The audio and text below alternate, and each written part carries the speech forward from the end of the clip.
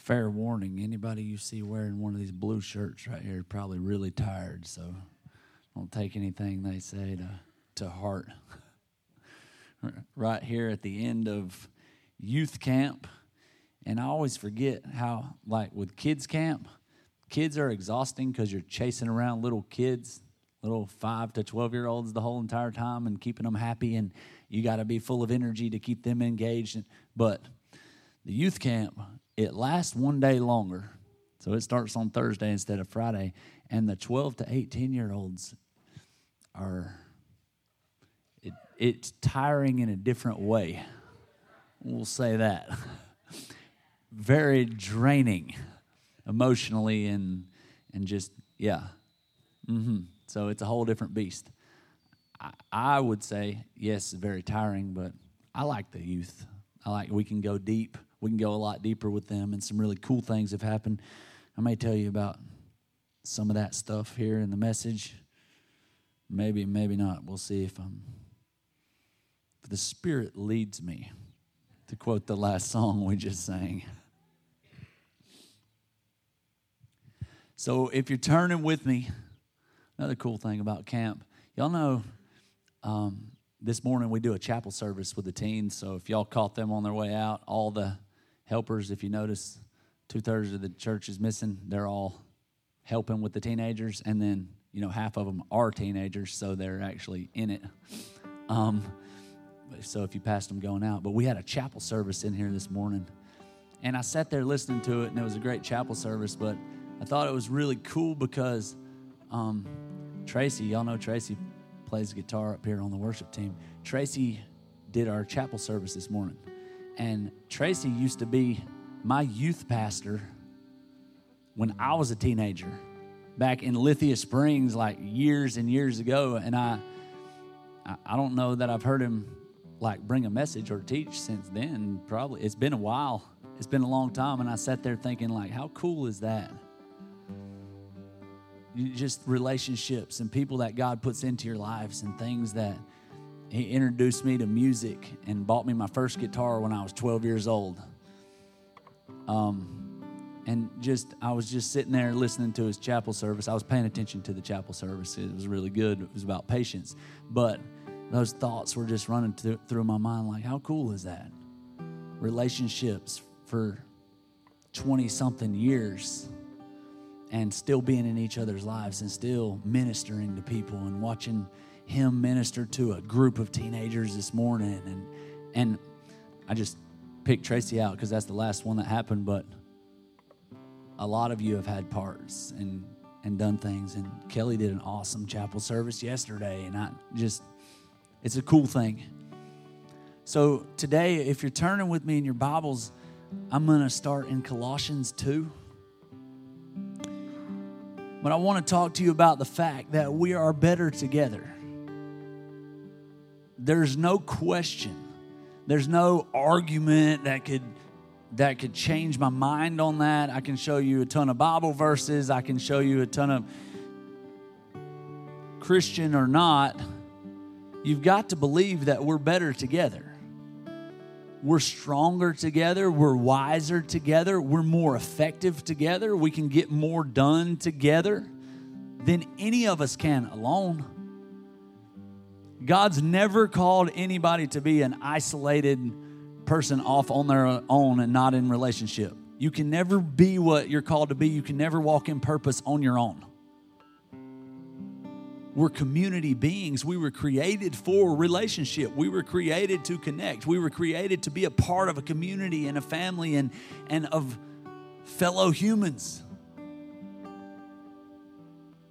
We're better together.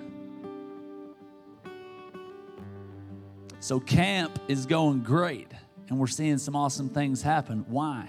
Because everybody's doing their part. And some people are working their butts off in the kitchen. They're in there right now making lunch, I believe. And some people are studying and doing their best and bringing chapel services. And some people are, Journey's the hype man. So her whole job is to just pump up the energy the whole weekend long. That's what she does. And she's good at it. But, Jesse sits on the computer and does organization and the name tags and release waivers and stuff. If Journey was in charge of that, we may flop. This wouldn't be a very good camp. But the other way around, if Jesse was the hype man that had to stand up here jumping up and down in front of him for the last 3 days, it may not be that good either. We may not have a very good camp. So we're all good at different things, and we're all gifted at different things. And for some of us, our part is that we come in here and we support church and we drop money in the offering that enables us to have on power so we can do this camp. And for some of us, we go and we cut vegetables in the kitchen for the next meal. And for some of us, we do our part, and then we see God do an awesome thing. We see God work and move and change lives, and years from now, we see the fruit coming from these teenagers that who knows how they were touched, how their life was changed because we did our part. I got to do one of the funnest things in the world to me, which is have the worship team behind me playing and tell this story that I've been working on, and I thought it was this great story, and of course I got emotional, and I yelled and I cried, and almost every teenager was crying, and God did a big work. And then we walked down the driveway and did some really cool things just to kind of help them release and to forgive. And there was a lot of cool moments last night. There's a teenage boy here, and he talked to me a little bit. And then afterwards last night, he found me with tears in his eyes. He hugged me and held on and said, "Thank you." And I told him, "I'm proud of you." And I stood there thinking, what a cool moment. But I couldn't have been a part of that moment if you guys didn't do your part, because I can't put on a camp. I can't set up that moment. I couldn't have gotten to that moment. And in fact, when I talked to that same boy Thursday, he wasn't about to give me a hug. He wasn't going to cry in front of me. He wouldn't open up. So what happened in his heart and life last night may have very well changed his whole entire life. But it's because not because of me. I couldn't do it. That was a great story, but he wouldn't have heard it if I just walked up to him out here on, "Hey, man, let me tell you a story." I don't want to hear your story. Why are you crying? You're weird. I am weird, but God uses weirdness. We can do a really good camp, right? We can be a good church. We can minister to the community and the world that we're placed in. We can make a difference. It's hard for me to make a difference, or you individually, but together we're strong. Jesus said, "I am the vine, you are the branches." Remember that scripture in John where Jesus is talking about that he's the vine and we're the branches, and if you abide in me and I in you, then you'll bear much fruit. I have a lot of fruit. This whole camp, we've been talking to the kids about being Spirit-led, but it's about the fruits of the Spirit. So each chapel service, we're talking to them about a different fruit, but we're bringing the point to them that fruit comes out of a relationship. And so these fruits, love, joy, peace, long-suffering, gentleness, kindness, it comes from a relationship with Jesus, with the Holy Spirit, from walking with Him. And the fruits are just the evidence of that relationship. I'm not supposed to go there yet. I meant to say something else. So if you're connected to Jesus, if He's the vine and we're the branches, and you're connected to each other too. All the branches we're connected to the same vine. John said that if you say you know God and you don't have love for people, then you don't know God. You can't really love God and not love people. It's impossible. I can show you a whole bunch of Bible verses on it. John was big on it. You say you love, you can't tell me you love God and you have a problem with people. You have to connect. You have to figure out how to love people. People are hard sometimes, a lot of times. But we're a team. I don't know of any players that can win a game on their own. Except LeBron James. No, just kidding. There are players, they don't win games on their own. You have to have the team. There's no one football player, I don't care how good they are, they can't win a game by themselves. You can't. Y'all remember Herschel Walker? UGA. He was interviewed about how he just carried the load and they just gave him the ball over and over and over and over and over. And this interviewer asked him the question, don't you get tired of carrying the ball? You know what his answer was? It's not that heavy. Great answer. It's not that heavy. He was a great running back, but he couldn't win by himself. I don't care how good he was. There's no way one person can win by themselves. Paul said we're a body with many members. We're one body. Let's read Colossians 2, 18 and 19. I'm going to read it to you in the Message Bible. Don't tolerate people who try to run your life, ordering you to bow and scrape, insisting that you join their obsession with angels and that you seek out visions.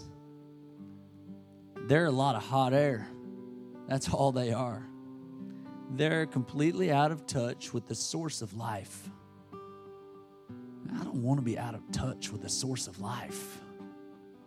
It's like the vine Jesus was talking about, being the branches connected to the vine, connected to that source of life.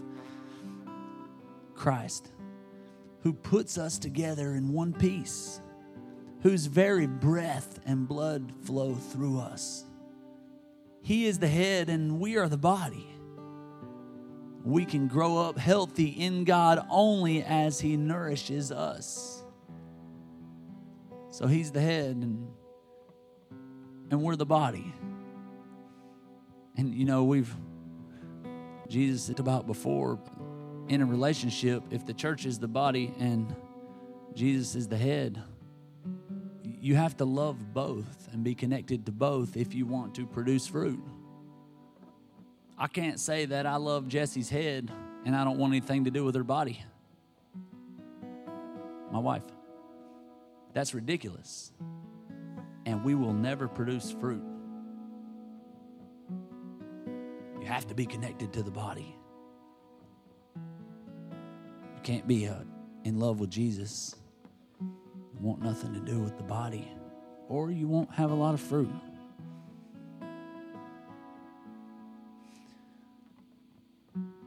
So like I told you, each of our chapel services this week have been about a different fruit of the Spirit. I got to talk about peace. So I want to talk to you guys for a few minutes about peace, and we'll wrap it up. But Galatians 5:22 is where Paul's telling us about the fruit of the Spirit. And he used fruit. But the fruit of the Spirit is love, joy, peace, long-suffering, gentleness, goodness, faith, meekness, temperance. Against such there is no law. Fruit won't grow in a toxic environment. It won't. If it's stagnant or toxic, there's not going to be much fruit. My pastor, Bruce, says that you should ask yourself this question often to just kind of check if you're spiritually healthy. Who is drinking from my well? And whose well am I drinking from? Because to be healthy, you need both. You better have an outflow and you better have an inflow. Because if all you're doing is pouring out all the time, then you will find yourself empty if you're never refilling. If all you're doing is just needing and taking and having people pour into you, and you're never being generous, and you're never pouring out, and you're never giving, and you're never giving of your talents or your time or your treasures or anything, you're just, everything you get is just being swallowed up and eaten on you. Either way, if there's only an inflow or only an outflow, it's not healthy. Both are wrong. You got to have the flow so you don't become stagnant, toxic. I want fruit evident in my life. I want real peace and joy and love, long-suffering and patience. Verse 24 says, and they that are Christ have crucified the flesh with the affections and lust. And if we visit the Spirit, it doesn't say visit. If we live, we like to visit the Spirit every once in a while. We visit the Spirit on Sunday morning for an hour at church. That's not what Paul said. He said, you want fruit. If we live in the Spirit, let us also walk or act in the Spirit. Say, don't just hear it, let your actions show it. James said, I'll show you my faith by my works. You can look at my life and see what I believe. Verse 26, let us not be desirous of vainglory, provoking one another, envying one another. Don't be jealous of somebody else. Don't be looking for some vainglory and say, oh, it's all about me. Because of me, God did a powerful work. No, it's not because of you. You couldn't have done it. I couldn't either. We need each other. And we rely on the Holy Spirit. So, if you're a believer, if you're being led by the Spirit, if you have Jesus inside of you, you've accepted what He did, then you should have fruit in your life. And fruit's the evidence of a relationship. Fruit or reproduction comes from intimacy. Or to have fruit, you have to have two life sources. Same with a kid. Sky has two life sources, Dusty and Jesse. And he's our fruit. Remember in Genesis when God created the trees and the animals and everything, and God said, they shall reproduce after their own kind. And we know this. Apples produce apples.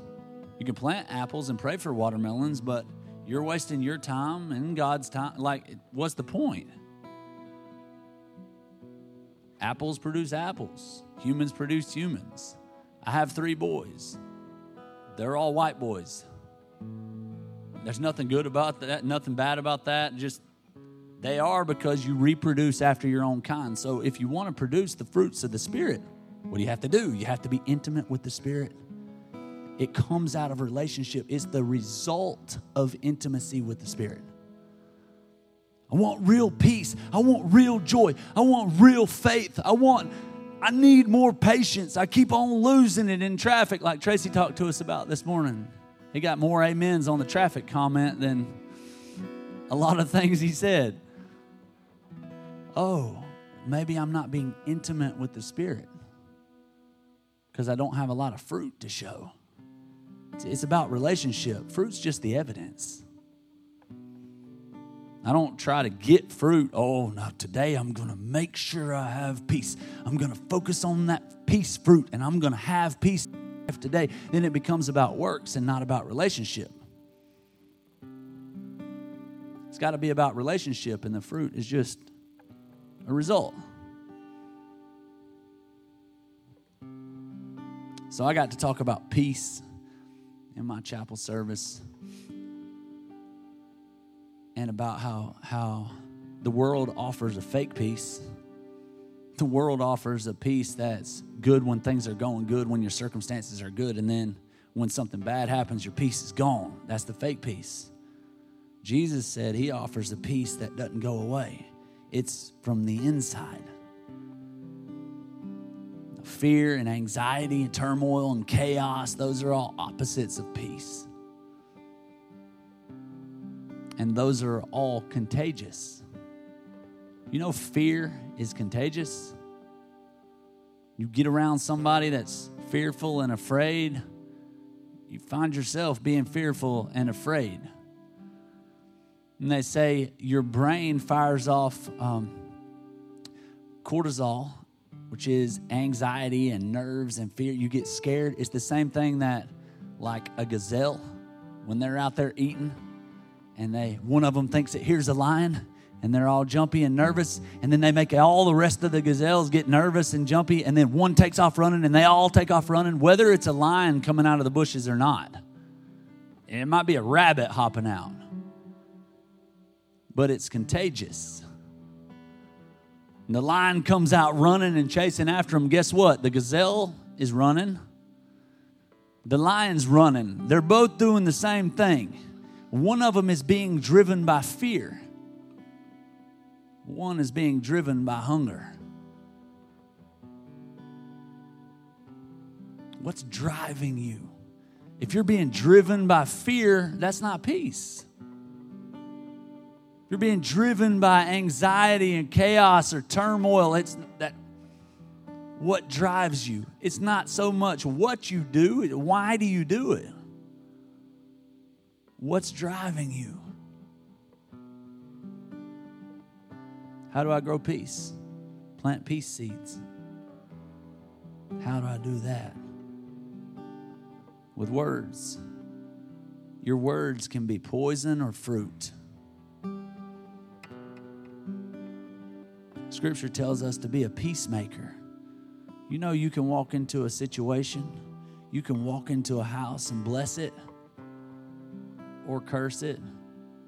You can cause turmoil and fear, or you can cause peace and love just by the things you say. When you get home from a long, hard day, you make a decision to walk in and bless your house or the people around you with peace or anger or fear. Fake peace or real peace. Now, the world offers a fake peace. There is a fake peace, and it's based on circumstances, on what happens to you, or if something bad happens or something good happens, you're good. If something bad happens, you're not. There's a fake peace, and there's fake joy and fake love.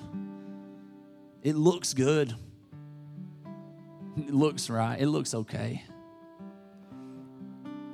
In Chicago, there's Kaminsky Park.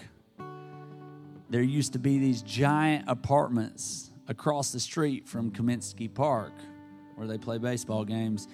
And the apartments were 30 and 40 stories high. So I'm talking huge. And there were housing projects. So just kind of a rough area, these giant projects. But there's a true story. And I saw an article on it. That a fire started in one of the apartment buildings around midnight. And it started spreading through the whole building. Firemen came on the scene and determined they weren't going to be able to put it out, so they need to evacuate the building as quickly as possible. Get everyone out of that building as fast as they can because they can't put it out. It's already gotten up in the attics of several different floors, and it's going down. It's burning. So they began with all the police department and all the fire department going through every single floor, and they did a great job. And they got everyone out of that building. And the police got tape all the way around the building, and basically they were spraying water around, but the building was going down. They were just making sure everybody was safe at this point. And this woman comes running up, screaming her lungs out, "My baby, my baby, my baby." And she tries to get through the tape, and the policeman grabs her and says, "Ma'am, you're not going near that building." And she said, my baby's in there. And he said, one of the firemen said, "No, ma'am, we've evacuated everyone out of that building." And she's screaming frantically. And she said, "You don't understand. my kids were home alone. I left my kids at home, and they got evacuated, but they forgot to grab the baby out of the crib. And she's pointing back at her little kids, and they're crying and screaming, and they got evacuated by the firemen, but they forgot to grab the baby out of the crib. And so they said, ma'am, we can't let you go back in that building. And so one of the firemen, the brave fireman, said, I'll go in the building. You need to tell me quickly, what floor did you live on? What number was your apartment? What room is the crib in? And so the woman's giving him all the information. She tells him, go up to this floor, go, and tells him everything. So he puts on his gear and he pulls down his mask and he takes an oxygen tank and he takes an axe so in case he needs to bust through the door, and he goes in, and the smoke at this point was so bad he couldn't even see. And so he dropped down low and he came up to the stairs and he started going up the stairs, but he couldn't see any of the numbers on the stairs to know what floor was at. And so he had to count his way as he would come to the next floor. He counted 1, 2, 3 until he got to the right floor. And then he counted the apartment doors until he got to the one she said, and he busted in. And by this point, he said you couldn't see anything from about knee high. You couldn't see. And so he dropped to his hands and knees and was looking, and he sees the 4 legs of the crib in the room where she said, and he goes over to the crib, and by this point the wall's on fire and there's flames and it's loud and noisy, and he reaches in the crib and he feels the baby, and he grabs the baby and he unzips his jacket, stuffs it in his jacket, zips it back up and buttons the top of the jacket, and then drops to his knees and begins to crawl out and runs, gets back down the stairs as quick as he can, and he comes out. By this point, there's news cameras out there and the giant crowd's all watching to see if he's going to make it out. The fireman comes running out the door, and just as he's coming across the parking lot, the building starts to collapse behind him, falling in. So the crowd roars and goes crazy, yeah, because they see this lump in his jacket, and they see him start to unzip the jacket. And this is true story. He unzips the jacket, and the mom's running up to him, and he pulls it out, and it's a baby doll.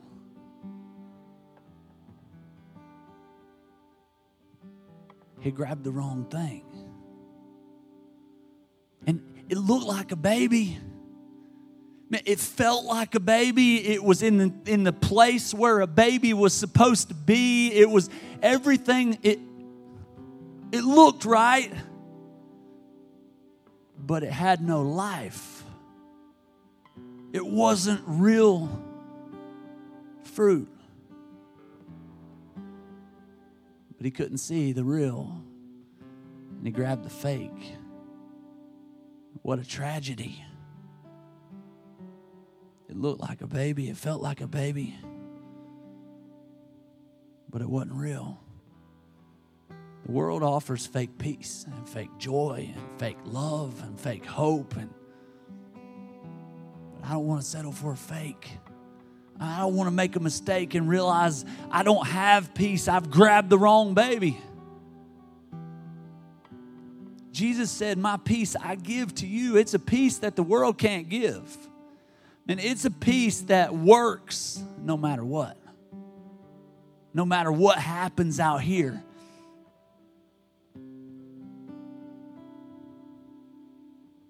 I don't want to settle for a fake peace. I want real fruit. How do we do that? In relationship with God and, like we talked about first, with each other. Together.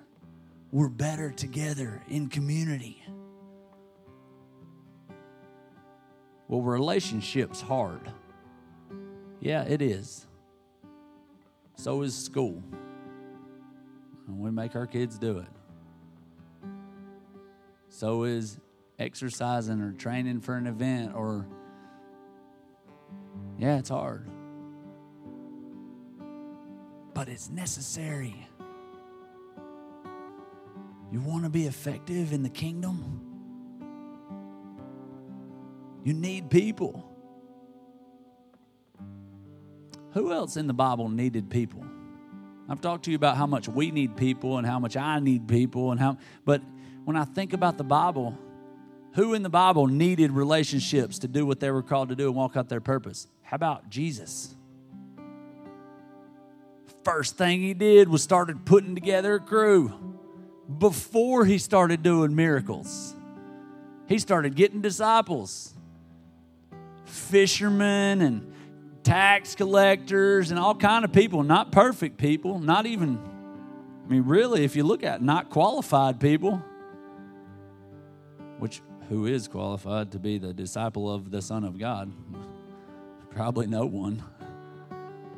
That was the first thing he did before he started his world-shaking ministry, was went around putting together a crew of Peter, the dude with the big mouth and the temper. And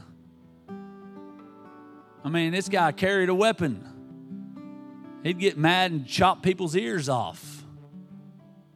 That was a good one. And he had some dudes that doubted, and he had a couple of mama's boys that thought they were awesome and they weren't really that cool. And he had all kind of people in his group, his crew. It wasn't that they were all just easy. No. Jesus had all kind of people. The God-man, the perfect one, all God, all man, and even he needed people. The miracle-working Jesus had to gather a team to be like Jesus. Okay, so here's the formula that we see from Jesus. Step number 1 to change the world and walk in purpose: get connected to a team of idiots. Check. No. I'm not talking about any of y'all specifically. I'm just saying us collectively. No. Okay, so that was step number 1. Number 2, what Jesus do? Serve, love, give, and ultimately lay down your life to change the world. Oh, that sounds like church. Sounds like camp. Get connected to a group of ragtags or whoever God's sent to connect you to, and love, give, serve. Lay down your life and watch people's world be changed. Serve somebody and watch what God will do. Proverbs 13:20. Wise men. He that walketh with wise men shall be wise, but a companion of fools shall be destroyed. Solomon wrote that. He was the wisest man that we know of. And he's saying, you need people. You want to be wise? Hang around with some wise people. Understand that you don't know everything. You can learn from other people, different people than you. You need people. Look at Romans 15:33. This is pretty crazy. Paul's writing this book, all right?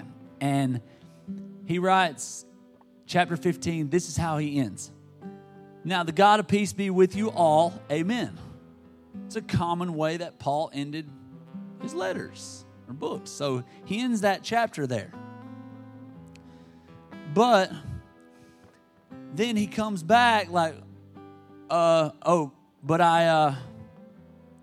and then he gives us this huge list of names in chapter 16, and he goes all the way down and he names 33 different people that have helped him in the ministry, people that have fed him and ministered to him and gave him a place to stay and called him here and there. And like, if you go read chapter 16, pretty much the whole chapter is Paul naming people that were connected to him and helped him carry out this ministry. So it was almost like he ended the letter and then he said, oh, but wait, I just wanted to thank so-and-so and so-and-so, and he did his part, and she did her part, and they did their part, and I know I couldn't have done it without them, and that, and he does this whole thing. And then in chapter 16, verse 24, the grace of our Lord Jesus Christ be with you all.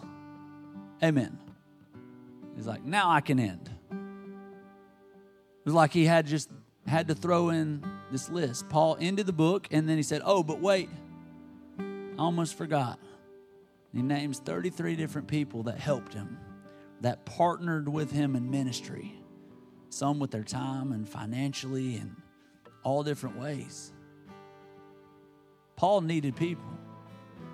And he put a whole chapter in the Bible as a reminder. A whole chapter just full of names that reminds us we need people. 2 Corinthians 7.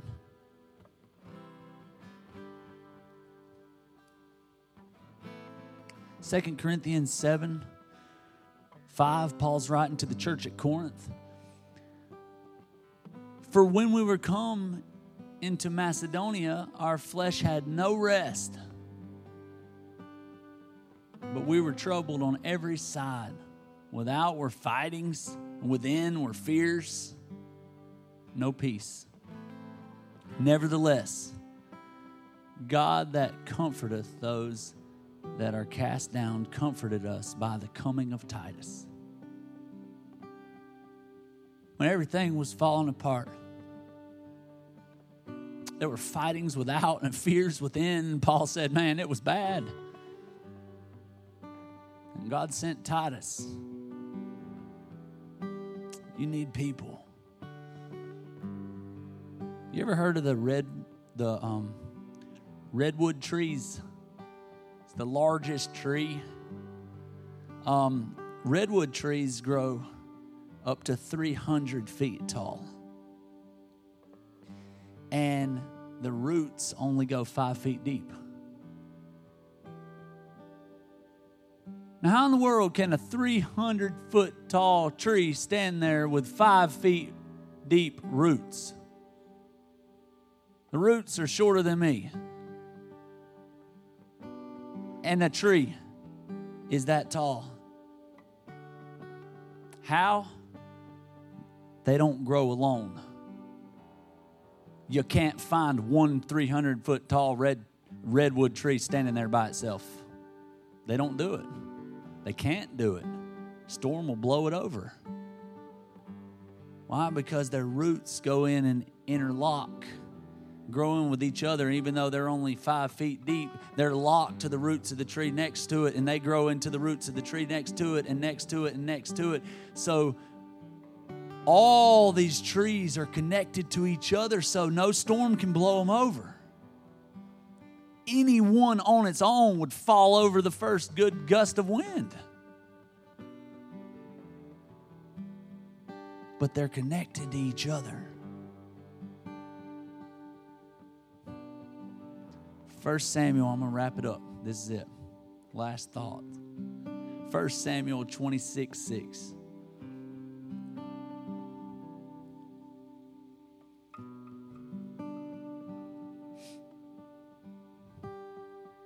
Now, this is when King Saul hated David because he knew he was going to take the throne and he was anointed to be king. So King Saul's a little bit bitter and angry, and he's chasing after David, hunting him down, wanting to kill him.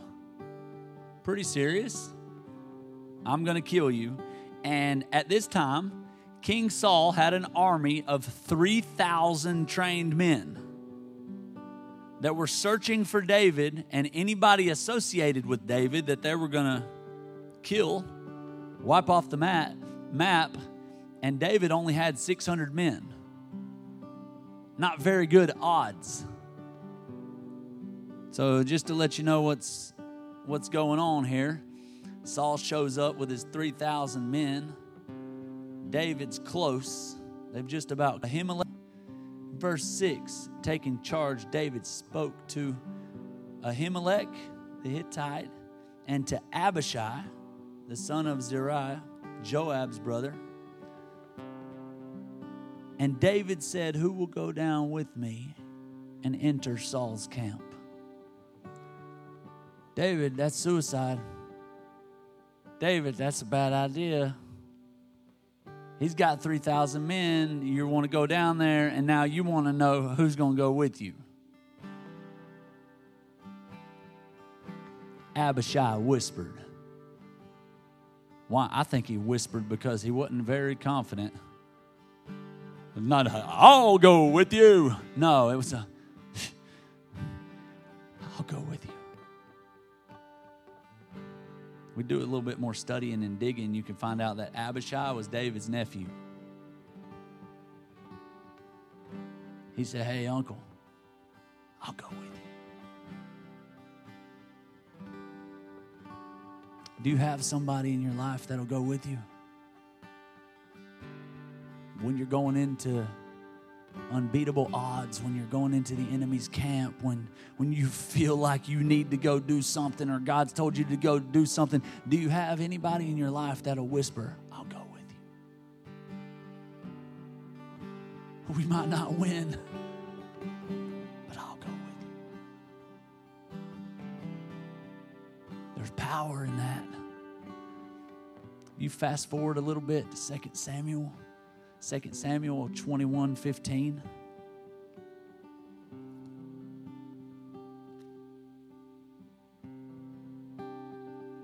Moreover, the Philistines, y'all remember the Philistines? That was where Goliath, the giant, he was one of the Philistines that made David famous by killing him. Moreover, the Philistines had yet war again with Israel, and David went down and his servants with him, and they fought against the Philistines, and David waxed faint. He was tired, exhausted, wore out. Why? Because at this time in life, David was old. He was just old and tired. He was wore out and exhausted. And they went down and they fought, and it said David was tired and he waxed faint. David was about ready to pass out. Oh, Lord, I don't know how long I can keep on fighting these old Philistines. Verse 16. And Ishbi-Benob. That's a cool name. Anybody having a baby, you might want to think about that one. Ishbi-Benob. Sound good? No? It may not be the right way to pronounce it, but that's how I think it sounds pretty cool. And Ishbi-Benob, which was of the sons of the giant. Oh, there's one of Goliath's relatives showed up. Of the sons of the giant, the weight of whose spear weighed 300 shekels of brass in weight. That's 80 pounds. His spear weighed 80 pounds. Now, for a man to be strong enough to be able to effectively throw a spear that weighs 80 pounds, that's impressive. I doubt there's many people in here that can curl 80 pounds, much less throw it at a moving target and be successful. This dude was huge, strong, a warrior, one of Goliath's relatives, a giant with a heck of a name. And he being girded with a new sword. I guess he had him a brand new sword in case that spear missed. The 80-pound spear didn't do the job. He also had a new sword. Thought to have slain David. He came there with the purpose to kill David. David was old. David waxed faint. He said, I'm going to pay him back for what he did to Goliath, how they defeated all our people. He went with the purpose of killing David. Remember how David killed the last giant? A rock and a sling. That's how he killed the last one. Look what happened right here. Verse 17, but Abishai, David's nephew, remember Abishai? I'll go with you. That dude, he was still with him. Years and years and years and battles later, victory after victory, some loss, some defeat, some ups and some downs. Abishai still with David. But Abishai, the son of Tom, secured him and he smote the Philistine. Abishai said, no, David, I got this one. And he stepped up and he killed him. And then the men of David swore unto him, saying, thou shalt go no more out with us to battle, that thou quench not the light of Israel.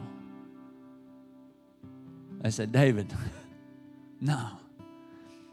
You're called to something different now. Let your nephew lead the charge. Hey, we got this. Guess what? The rock wouldn't work on this giant. I close the service by telling you today, yeah, it worked in the past. But it may not work on this giant. It may take you out if you're not willing to connect, to be in relationship. This giant means to kill this one. See, the rock didn't work on this one. He needed a friend. At first, when David fought Goliath, at first you have to learn to trust God. David had to learn to trust God. When he stepped up there with a sling and a rock, it was like, God, hey, help me. I got to trust you. I trust you to help me kill this giant. So David had to learn how to trust God first, but then he had to learn how to trust somebody. That is sometimes much harder than learning to trust God. You got to learn to trust a person.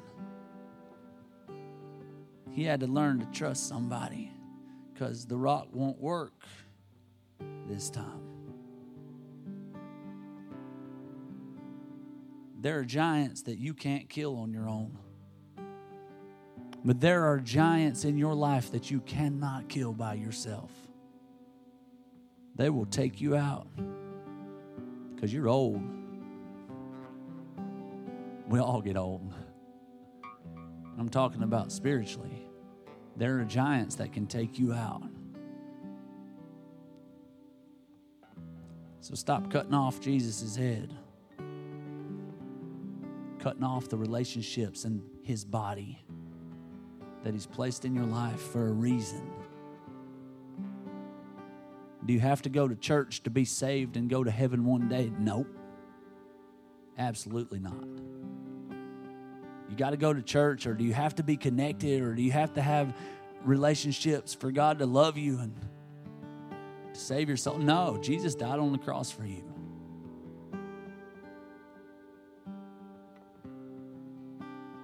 But to grow,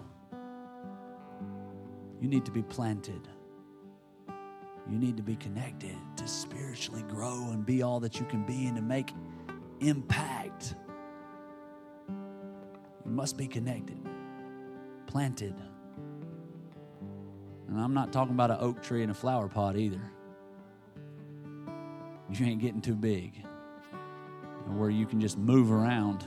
Every time you get uncomfortable or upset or Matt, you just run, pick up your pot and take off. We're supposed to be planted. Sink in some roots. Your roots can't intertwine with other people's roots if you're in a pot. Get out of the pot. Plant your feet. Let's pray. God, we love you.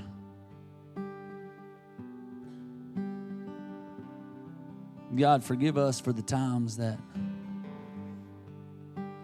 we're unwilling to change, and that we keep coming at old Ishbabenob with a rock.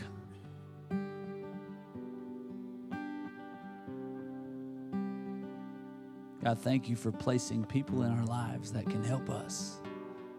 People in our lives with wisdom. You've placed connections and people all around us.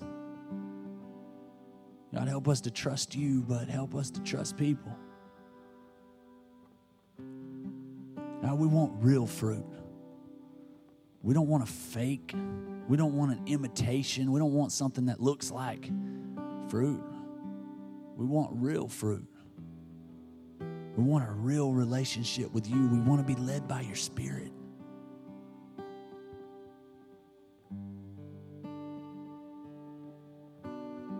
God, draw us closer to you and draw us closer to each other.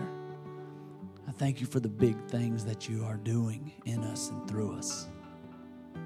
Thanks for giving each one of us a place and a part. God, we love you. Thanks for loving us. In Jesus' name, amen.